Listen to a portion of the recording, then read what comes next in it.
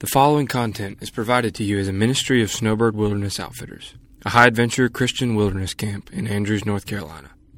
Snowbird Wilderness Outfitters exists to proclaim the gospel of Jesus Christ through the exposition of Scripture and personal relationships in order to equip the church to impact this generation. For more information, visit our website at swoutfitters.com or follow us on Twitter using the handle @SnowbirdSwo. Enjoy the message. That's good to see you guys. This is so exciting for us.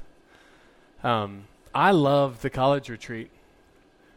It's this every year. I get so excited for this. And this year especially, I think because I feel really like sober-minded as I think through what we're talking about. I mean, we're talking about fighting the good fight of faith. And this is really intimidating because I feel this so acutely that we are in a battle, that we are in a war. And I want to, with everything inside me, help you to understand this and help you be prepared for a battle, not that you're going to be in, not that you might fight, but a battle that you are in right now for your heart and for your soul. And what's really interesting for me is that as we talk through this, and even as I prepare for it, we're gonna be in 2 Corinthians chapter 10. We're going to look at 2 Corinthians chapter 10, verses 3 through 5. And this is going to be a really familiar passage to most of you. And the way that I'm addressing this is I'm going to treat you mostly as if you're believers, as if you're Christians. And if you're not a believer, then this is an invitation for you to follow Jesus. And what we're going to be talking about is we're talking about the fact that you're in a war and a battle, and that what's crazy about this battle that you're in is that this is the most unconventional warfare ever. Because you are fighting with ideas and thoughts and worldviews, and you can't see those. And the way that Scripture talks about it is that you can be taken captive, like held captive against your will to a certain way of thinking that is contrary to the gospel. And what makes it even worse is that a lot of the people who are wielding these weapons against you are the people who are supposed to be taking care of you. They're the people who are supposed to be providing spiritual leadership. And it's so easy to give in and to just start thinking the same thoughts that the culture thinks. And pretty soon, you find out that you are believing things that are opposed to the truth of Christianity. But it's such an easy slide in there. And that not only, my name's Zach, by the way. Hello, nice to meet you. Nice to meet you all. I work here at Snowbird Outfitters.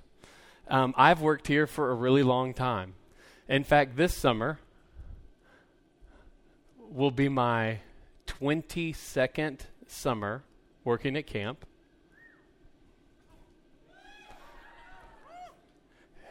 Which is really weird because when I started at camp, the first week of camp, I turned 21. And this summer, I'll turn 42. Which means after the first week of camp this summer, I will have worked at camp longer than I haven't. I feel so old right now. I feel so old that I am older than some of your parents, which shouldn't happen at a college retreat. That's just weird. Sure, if we were doing if I was teaching third grade, I actually have one of those. Anyway. What was I saying? Oh, yeah, I've worked here for a really long time. And it's so heartbreaking to see people who've worked here on staff with us, who were passionate about the gospel, who shared the gospel with people, who pointed people to Jesus and away from, the popular culture. And now they've bought into it, and they're living lives contrary to the gospel. And so I'm so sympathetic towards that. because people that I've loved and worked alongside and who no longer believe the truth of Christianity. And tomorrow morning, actually, we're going to have a worship service at 9:30, and then at 10:30 we're going to have a breakout session. We're going to be talking about the necessity of truth. And so keep that in the back of your mind, because a lot of the things that we're talking about tonight are about the fact that Christianity is true. And then tomorrow we're going to talk about specifically, we're going to nerd out completely tomorrow talking about truth. So, yay, look forward to it. And here's what's crazy is that Christianity and the gospel are in complete contradiction to the narrative that our culture is trying to tell you. And so what we're going to do tonight is we're going to actually try to identify some of those things so you don't yourself become captive to these things. In fact, my fear for some of you is that you're already being influenced by worldviews and ways of thinking that are contrary to the gospel, that have raised themselves up against the knowledge of God. And so be on your guard. Right? It's do you guys ever read The Lion, the Witch, and the Wardrobe? I love it. I love The Lion, the Witch, and the Wardrobe. You should read it. It's great. There's a part where if you haven't, I'm going to spoil some of it for you. So then don't read it, if you don't want it to be spoiled. But there's one of the brothers. It's about these two brothers and two sisters who go into another world. And in that world, there's Aslan, who is is like the Jesus character. And then there's the witch, which obviously, witches are bad, people. Except for Glinda, but that's just confusing anyway. And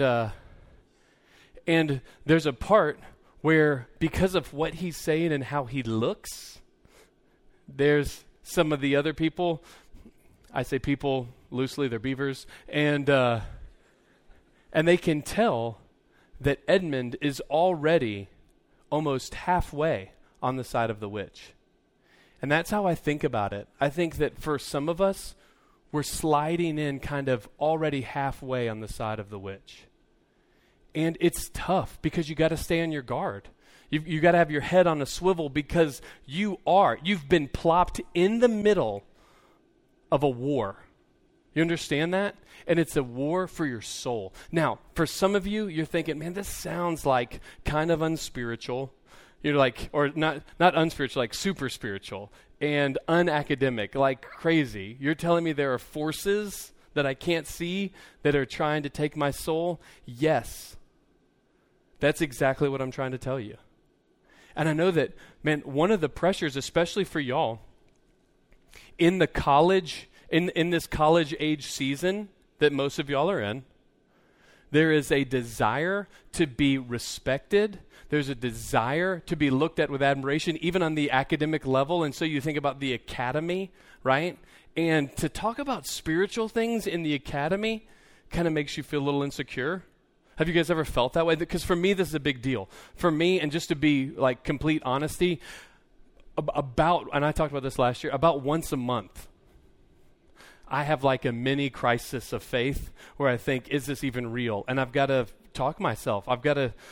Literally, I talk to myself in a mirror. Am I crazy? I might be. I've got to talk myself off the ledge figuratively for abandoning Christianity. Because I think, man, I want to be an academic, but I also want to be a Christian. And what we need to understand is that Christianity is true. And if it's true, then you're not crazy to believe it. So let me read this passage of Scripture. And then we're gonna talk some about it, and then we're gonna walk through it, and then we're gonna talk about these specific what I think are strongholds that are trying to take us captive. In 2 Corinthians chapter 10, starting in verse 3, says this: "For though we walk in the flesh, we are not waging war according to the flesh. For the weapons of our warfare are not of the flesh, but have divine power to destroy strongholds. We destroy arguments and every lofty opinion raised against the knowledge of God, and take every thought captive to obey Christ." All right. This is where we're going to spend our time for the next 20 minutes or so. We're in a war, But this war is not physical. It's not fleshly. That's why I'm saying it's the most unconventional war ever. We've got enemies that you can't see that want to take you captive, that not just want to take you captive physically, but want to take you captive in the way that you think, and they want your eternal soul. Now, if you start to think, man, that seems pretty crazy, let's think about it. I think this is a good time to pause and think through the fact that in the history of, that's right, science, that the scientific, revolution took place by Christians who believed that the more that they could understand nature, the more they could understand about God. And so before we in our minds, before we even try to write this off and say, man, this is talking about these spiritual things, these enemies that I can't see, but that sounds unintelligent. Let's just stop and pause and look at some things that we know from natural theology. And what I mean by natural theology is when we look at the world that exists, this world, there are things that we know about this world and about how this world came to be. And what's crazy is that the deeper you dive into natural theology, the more you realize that the natural world cannot answer the questions that need to be answered. What I mean by that is when we look at this world that exists, both scientists and philosophers will tell us that this universe that we live in, the material world, had a beginning. All right? Unless you're like Hindu. Unless that. Everybody believes the universe had a beginning. We've talked about, that's why, in fact, the Big Bang Theory was originally put out by a priest because he believed in the beginning of the universe, and that was contrary to what modern science taught at the time, because they thought maybe the universe could be eternal, but instead it can't be eternal because it had to have a beginning. Both mathematically and philosophically, there has to be a beginning. So let's think about it. If the world had a beginning, right, then it had to have a cause. People talk about these as just like a family of apologetic arguments called the cosmological arguments. We can talk more about that later if you want. But if the universe had a beginning, it had to have a cause, right? Does that make sense? Things that begin have a cause. So if the universe had a cause, let's think about this. That cause actually had to be a being. Okay? Now, why do I say that? Well, because it's beings that do things. Responsible agents do things. This is going to sound a little confusing. Things don't do things on their own, right? It's agents, responsible agents that do things. So there has to be a responsible agent that started the universe. So that responsible agent can't be material. And I'm getting super nerdy here. But the reason why this is so helpful for me, these are the kind of things that I talk myself through so that I can realize, oh, wow, yeah, there's got to be a spiritual world. Because the physical world can't create itself. So there has to be a being who created it, and that being can't be material. Do you follow me? Does that make sense? It has to be an immaterial being that created the material world. Otherwise, it would be subject to the same questions that we ask, like, oh, yeah, well, where did he come from, right? Because he's always been. Which means that we have a being that is immaterial, that created, and that being has to be extremely powerful, and not just extremely powerful, but extremely intelligent and creative. Now, does that say, see, Christianity is true? No, it doesn't. But it does mean that there's an all-powerful, intelligent being that created the universe that's immaterial and eternal, which means another word for that is transcendent. So there is a transcendent, immaterial being that created the world that is very powerful and very intelligent. That doesn't say, oh, that's exactly Christianity, but what it does is it raises the explanatory value of Christianity. Does that make sense? I just went on a super nerd cycle there for a minute. Why is that important? The reason that's important is because you need to understand that it is not anti-intellectual to believe that there are spiritual powers at work. Do you see what I'm saying? And for someone to be like, oh, that's crazy stuff, an immaterial God, and you can go, yeah. So what's your answer? That the world created itself? Oh, cool. Like you created yourself? Or were there people there before you? Oh, someone else created you. Yeah, all the way back. Right? This is a big deal. So this is important for me to help me realize, okay, Christianity has valid answers. It's okay to be thinking about this immaterial warfare that's going on if there is an immaterial God that created us all. All right, so as we work through this, right, we think about this. He talks about their weapons, right? He says we are in this warfare, but we're not waging this warfare physically because our weapons aren't physical. Now, it's a little ambiguous about what he's talking about in our weapons here, but if you look back in 2 Corinthians chapter 6, he talks about these weapons. He says, by truthful speech and the power of God, with the weapons of righteousness for the right hand and for the left. What we realize here is that we have weapons of righteousness that involve truthful speech and the power of God. How exciting is that? Truthful speech and the power of God. We see the word of truth over and over in Scripture, that we need to understand that Christianity, it's not anti-intellectual because it's true.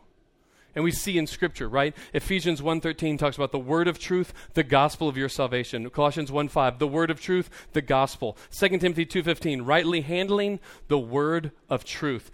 James 1:18, of his own will, he brought us forth by this word of truth. So we have the word of God, and it's the word of God that is truth that actually gives real freedom. So if someone is in captivity, what do they need? They need the truth to give them freedom. And what we need to understand is we have that, and we have this in Scriptures, right? We have God's word, that this all-powerful creator God who created us also spoke to us through his word, and we have that. This is a powerful, powerful weapon because it's true.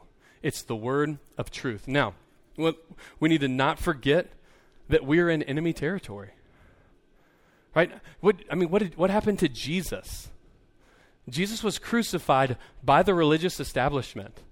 We had complicity on the religious establishment and of the governing authorities that put Jesus to death.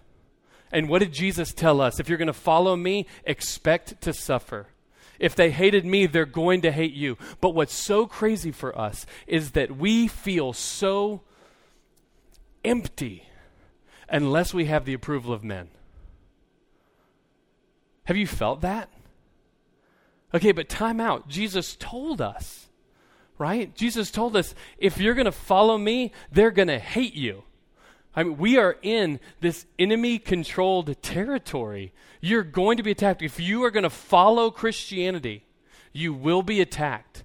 And you got to be ready for that because you're in this battle. Like I said, head on a swivel. You don't know where the attack is coming from. And you've got to be prepared. Look at what he says earlier on in 2 Corinthians. In chapter 4, he says this. Therefore, listen, this is so good.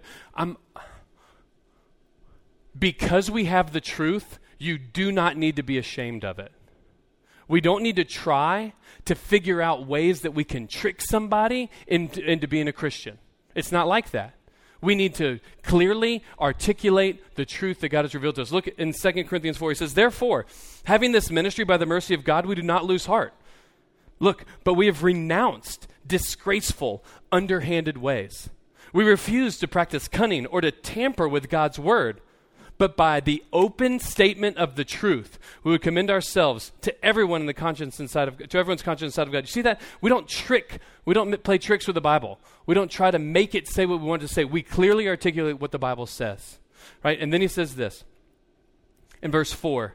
He's talking about verse 3. Even if our gospel is veiled, it's veiled to those who are perishing. In their case, look at this. For non-believers, in their case, the God of this world has blinded the minds of unbelievers to keep them from seeing the light of the gospel of the glory of Christ, who is the image of God. You see that? It seems like there's a conflict in this world, right? And that you're going against this culture. Yeah, because their eyes have been blinded and they can't see the truth. So what does that mean? We need to represent this truth to them. Do we try to trick them? Do we try to make it seem like an easy gospel? Here, no, come here. This is going to be good. This is happy. No, we can't do that. Because then eventually we have to show them the righteousness of God. We have to show them the truth. That's unfortunately, the people are sinning And we have the truth, and we need to let them know that what they're doing is killing themselves. We'll talk more about this in the morning. I don't want to get ahead of myself. It says, for what we proclaim is not ourselves, but Jesus Christ is Lord. That's awesome. For the God who said, let light shine out of darkness, has shone in our hearts to give us a light of the knowledge of glory of God in the face of Jesus Christ. I mean, this is a big deal. I don't want to say, I don't want to be like hyperbolic and say, you guys live in the most difficult time in history, because that's just not true. But you know what? You live in the only time in history where you can act. Right? This is your time. And we need to be faithful to what we've been called to right now. And what's really crazy is right now, most of the opposition that you're going to get is from people's opinions and from people's words. And I don't want to negate that. The cancel culture is real, right? I mean, we've seen it. You could get canceled. And you know what? The truth is worth it. And to be honest, for a lot of you, this is a timeout. This has nothing really to do with what we're talking about. For a lot of you, you need to understand, if you're going to live your life, like really you're living your life on social media, that's where you draw your identity, then your identity is very thin and could get taken away in a second. And if you're going to stand up for the truth of the gospel, it's going to crush you when you get canceled. So just take that with you. Use it for whatever you want. But realize this, that there are many things that we're going to that are these strongholds that are sneaking into Christianity. They're trying to make it seem like, oh, I can believe this and I can believe in Christianity. They look good. They look good. A lot of what we're doing is we're actually battling for definitions because we're all like, well, let's fight for love. Well, that sounds great. Should we fight for love? Yeah, love's good. But how are you defining that? Right? And you need to understand, again, we're living in an enemy-controlled environment. Right? Look at what he says. This is also in 2 Corinthians. Most of what I'm talking about comes out of 2 Corinthians. 2 Corinthians chapter 11, verse 13. He's talking about people in the church who are preaching false gospels. He says, but such men are false apostles, deceitful working, disguising themselves as apostles of Christ. That's scary. So you need to be on your guard even more so, because some of these people who are spitting lies to you, who are just regurgitating the garbage that this culture is giving them, like they're giving that to you in the name of Jesus. It says they are deceitful workmen. It says, and no wonder, for even Satan disguises himself as an angel of light, so it is no surprise if his servants also disguise themselves as servants of righteousness. Whoa. Watch out. Beware. Right? I mean, it's so discouraging because it seems like every week or two, you find another Christian leader who has deconstructed from the faith, right? They've deconverted. I get so frustrated because it's not like they will say, well, I don't believe this anymore, and that's fine, you can believe it. They then attack it. And they're like, I don't believe this anymore because it's stupid and silly, it's false, it's evil, and you shouldn't believe it either. I think, come on, man. And what's so sad is that for many of these people, they've been deceived and then they become deceivers. And you need to be on your guard. You need to watch out. Be careful. So as we move on, what we're going to do is we're going to dive deep into the text. That was the introduction. I said 20 minutes. It's probably only been like 3 since then, right? So let's look. We're going to walk through this text. What we have here, so verse 3, right? It says this, for though we walk in the flesh, we're not waging war according to the flesh. There's one main verb in this whole section. These 3 verses, there's one main verb.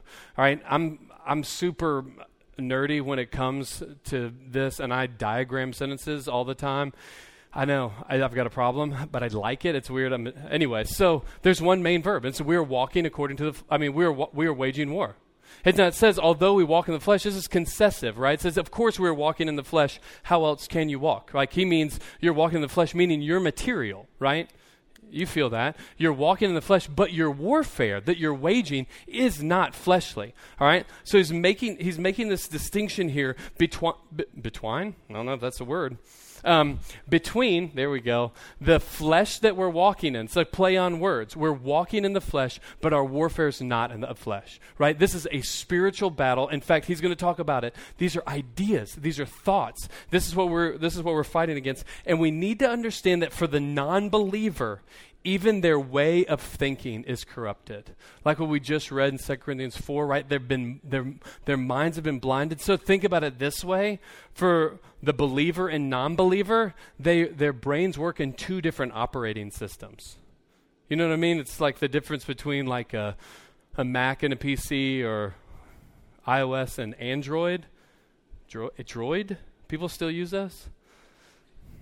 Welcome to the new millennium. Anyway, it's different. It's a different operating system that there's no crossover, right? We have common ground because we're walking and living in the same world. We're living in the flesh, but our lives are lived differently. The scripture says if you're in Christ, you're a new creation. Old things are passed away. All things are become new. In fact, what theologians will talk about is they'll talk about for the non-believer, because we're born into sin originally, even the way that we think has been corrupted. They'll talk about the noetic. It's just from a word that means mind. The noetic effects of sin. Their thinking is messed up, right? Until they have the light of the gospel to change their lives, to make them new. And so we need to understand that, right? So we're walking in the flesh, but our warfare is on the flesh. And then he says, he grounds it. Where's that? Oh, yeah. He grounds it in the fact that our weapons aren't fleshly.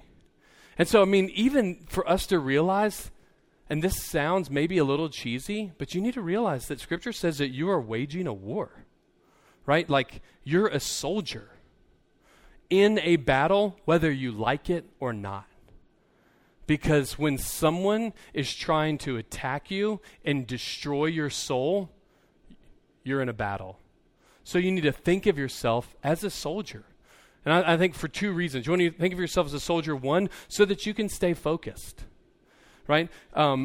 Earlier on in the book that Rob just read out of, in 2 Timothy 2, Paul tells us this. He says you need to share in suffering as a good soldier of Christ Jesus.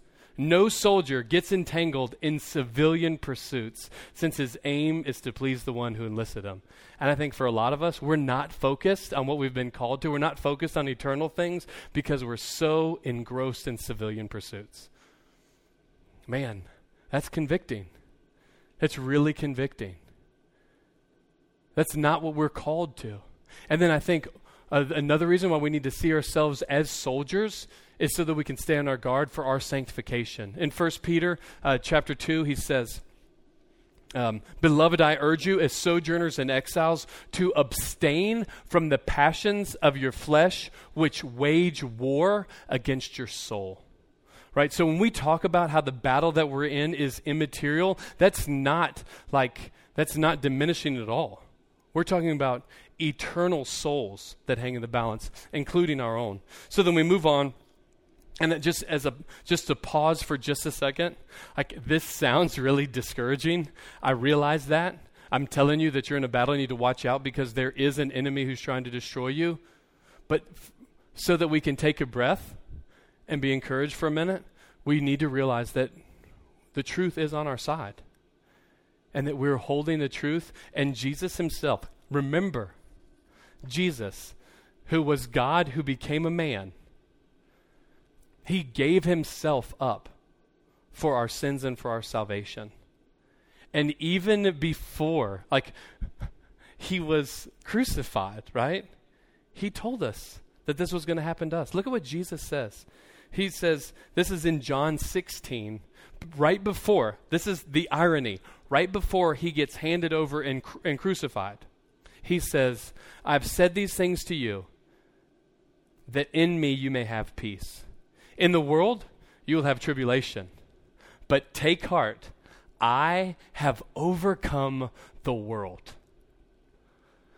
Do you remember when Jesus said this? This is the same time like he's sweating drops of blood because of the pressure that he's on, knowing that he's about to experience the wrath of God. Someone who is about to experience the wrath of God says, be encouraged to us. And says, why? Because I have overcome the world. Wow. So yes, be encouraged. We move on in verse 5, right? Did we read verse 4? Yes. Did I write verse 5 twice? Are you guys looking at my notes? Oh, yeah. Verse 4, for the weapons of our warfare aren't spiritual, but have the power of God.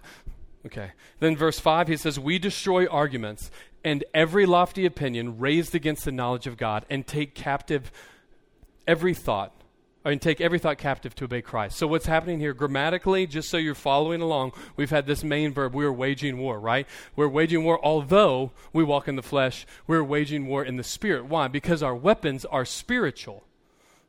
You see that? We have spiritual weapons, so we're waging war, spiritual battle. And he says that we have these weapons, which is amazing. Says they're not fleshly, but they have the power of God to destroy strongholds. And then underneath the little prepositional phrase, you got it, he says what we do. And that is there's two things.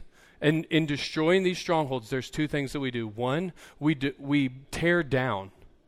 We are tearing down everything, like these thoughts and these opinions that are raising themselves up against the knowledge of Christ. See the play on words? They've raised themselves up against the knowledge of God, and what do? We are tearing them down.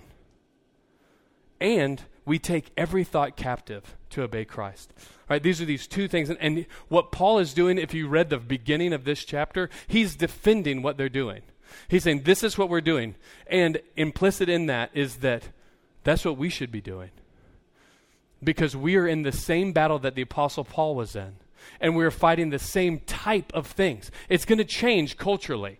Right? These strongholds are going to change culturally, but we're still fighting. We're still fighting with the word of truth and the power of God to tear these things down. So let's look. This is what we should be doing. So what I want to do real quick is I want to go through 5 things. And the reason I want to address these 5 things is because I think that this is where our battle is being fought right now, because these are false narratives that are setting themselves up against the knowledge of Christ. The first one has to do with creation, right? Everyone is fighting for the created world, the natural world, but we've set up a false narrative, which is evolution. And the more I read on this, I can't for the life of me understand why any Christian who believes the authority of Scripture would endorse any type of evolution. I'll tell you why. The reason why is this. One is that, I just believe that when you read talking about theistic evolution, it's not good theology and it's not good science. It's just not. And so when we're reading in Scripture, when we read in the beginning of Genesis. Now, because the idea here is that people will say, oh, you know what? Maybe it's a genre issue, right? Maybe the beginning of Genesis, maybe it's just poetic, and it's just trying to say these are just ideas. Well, all we know is that God created. It doesn't talk about how he created. Well, in a lot of ways, it doesn't talk about how he created. I get that. But it's not just a question about genre, because so much of the rest of the Bible goes back to it. So much of the rest of the Bible depends on it. And if we accept an evolutionary understanding of the world, then human beings lose their value. Do you understand that? Do you see what I'm saying? If we accept an evolutionary understanding of human beings, then they do not have their value.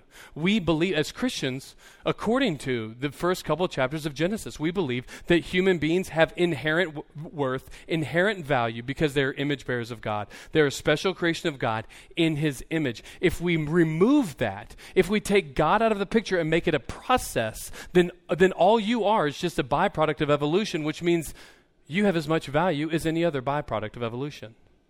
And I'm telling you, I believe that this is setting itself up against the knowledge of God, and it's not biblical, right? What's the clearest reading of Scripture? Well, that God created. God created. In fact, it goes into enough detail, like trees that are bearing seeds after their kind, animals that are having offspring after their kind. That seems to negate the process of evolution, but even more so, right? Is God intentionally trying to mislead us until like the 1800s when somebody puts this together? And not only that, but what about the rest of the Bible? You guys know that all of the other biblical authors, that when they refer to creation, they refer to it as an event and not a process. And when I say all of the other biblical writers, I mean also Jesus.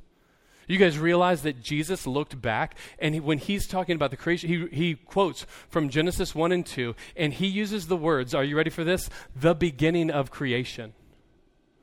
He's not saying millions and billions of years. He's saying the beginning of creation. That's a big deal. That's what Jesus believed. That's what Paul believed. That's even what Moses believed, because when Moses wrote Exodus, which he also wrote the first couple chapters of Genesis, he refers back to it and says, just as God created in 6 days and rested, so you too should work for 6 days and rest. And for me, this isn't a question of science, because you guys know that science is changing, and science is a moving target always. But there is enough scientific to back up creation. The intelligent design movement is ginormous, and it's not just filled with Christians, but with non-believers as well, who are looking at the world that we live in, say this couldn't have happened, random events plus time plus chance. And for me, it's not so much a question of science, but a question of biblical authority. Because this is what the Bible says. This is what Moses, who wrote it, also agreed with. This is what Paul, who wrote a third of the New Testament, also said, and it's what Jesus agreed with. That's a big deal. All right? Moving on. Oh, and also, I'll say this too, Romans 5. Romans 5 lays out the gospel, and only works if Adam is the biological head of everybody. That's it. And that's where I feel like if we take this to the extreme, we hold to evolutionary theory, what it does is we lose the gospel. It's setting itself up against the knowledge of God. The next thing is I want to talk about justice and equality. We could take hours and talk about all this, but what I want you to understand is as Christians, we actually have a foundation for justice and equality when the non-believing world does not. Now, this is what we're here. I mean, this drum is banging all day, every day, right? And as Christians, now Christians have, and we need to understand this, Christians haven't always lived out the clear teaching of Scripture. That's where we need to own that. We need to say, you know what? Christians have been wrong in a lot of ways. Christians have been wrong in huge ways. Christians have not represented Scripture well. We need to realize that, and we need to recognize the truth and move on, live with it. So when we think about this, when we're talking about justice and equality, Christianity has an answer for why human beings need to be treated justly and with equality. Do you know why? It's because we believe that all human beings are image bearers of God. We believe that every human being has eternal value and was created for a relationship with the creator of the universe. That's huge. That's a big deal. We think about, we need to make sure when we talk about equality. See, when people are using the word equality, what I mean by that is that all human beings have equal value as image bearers of God. But what our culture will say is, well, equality means that everybody needs to get everything. It doesn't matter who you are, where your background is, where you're from, how hard you work, what type of education you are. Everybody needs to get the same thing. That's talking about equality of outcome. That's not what I'm talking about. I'm talking about equality of being.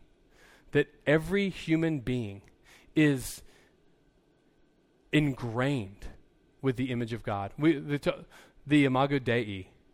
That all of us, not just that you have value, but you have an eternal value. You have an eternal value, and you were purchased by the blood of Jesus. That's what in 1 Peter he says, that we talks about how you were purchased not with perishable things such as silver or gold, but with the precious blood of Christ. That's amazing. It's not that, we talk about that people are so easy to jump on the Black Lives Matter movement as if they're saying something that is really valuable. But we need to understand first, as a believer, that movement is rooted in a narrative that is contrary to the gospel. And we, as believers, we don't just say that Black Lives matter. We say that Black lives have eternal value. Eternal. This is a big deal.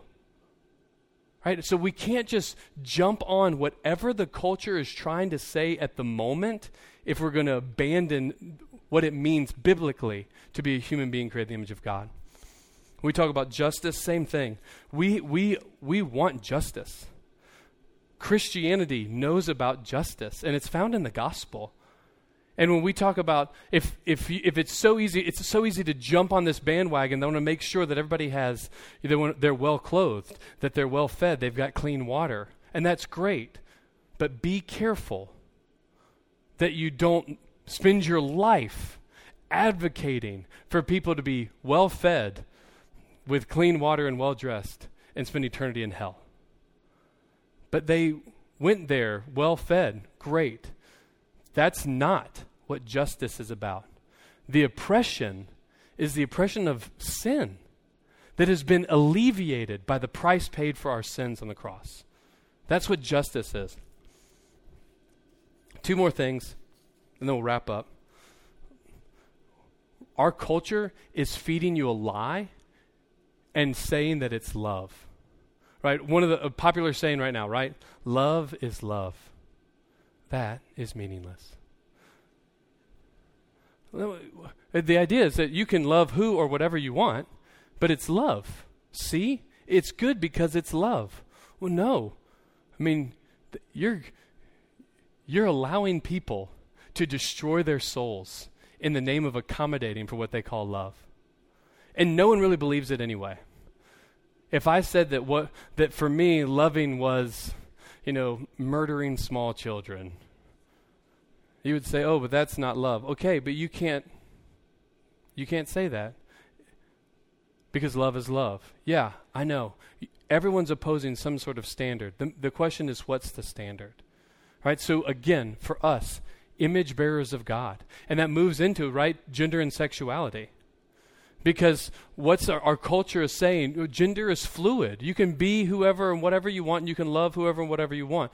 Christianity can't do that. Because you cannot reject the creation and embrace the Creator.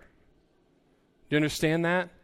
We understand from Scripture that God created male and female in His image after His likeness.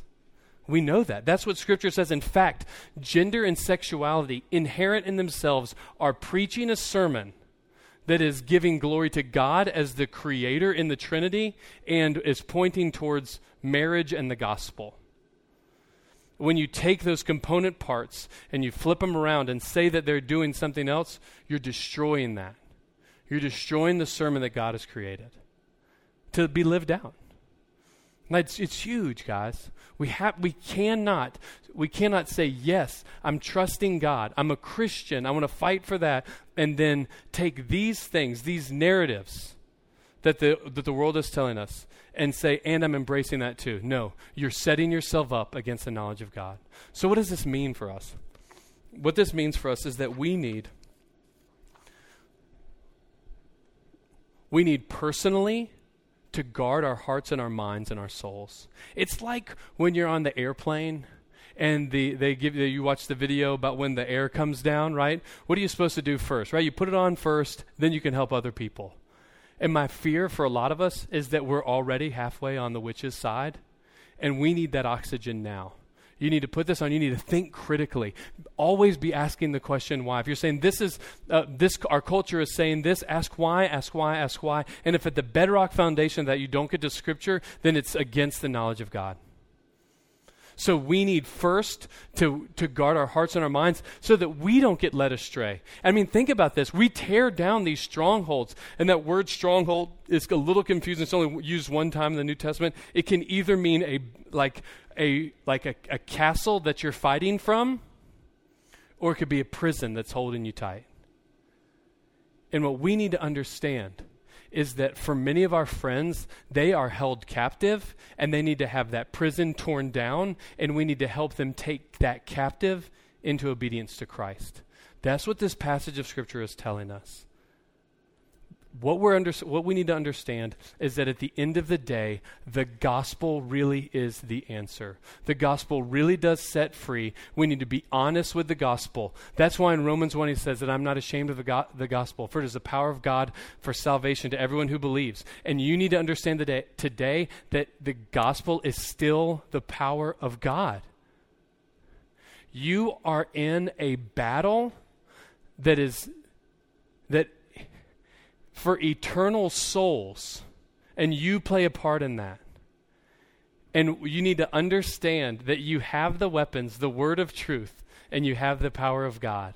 And that's what we need first to apply to our own minds and to our own hearts to keep us tethered to Scripture, and then to use that for our friends and family and loved ones who themselves are being held captive. And that needs to be torn down with the truth and taken captive for the gospel.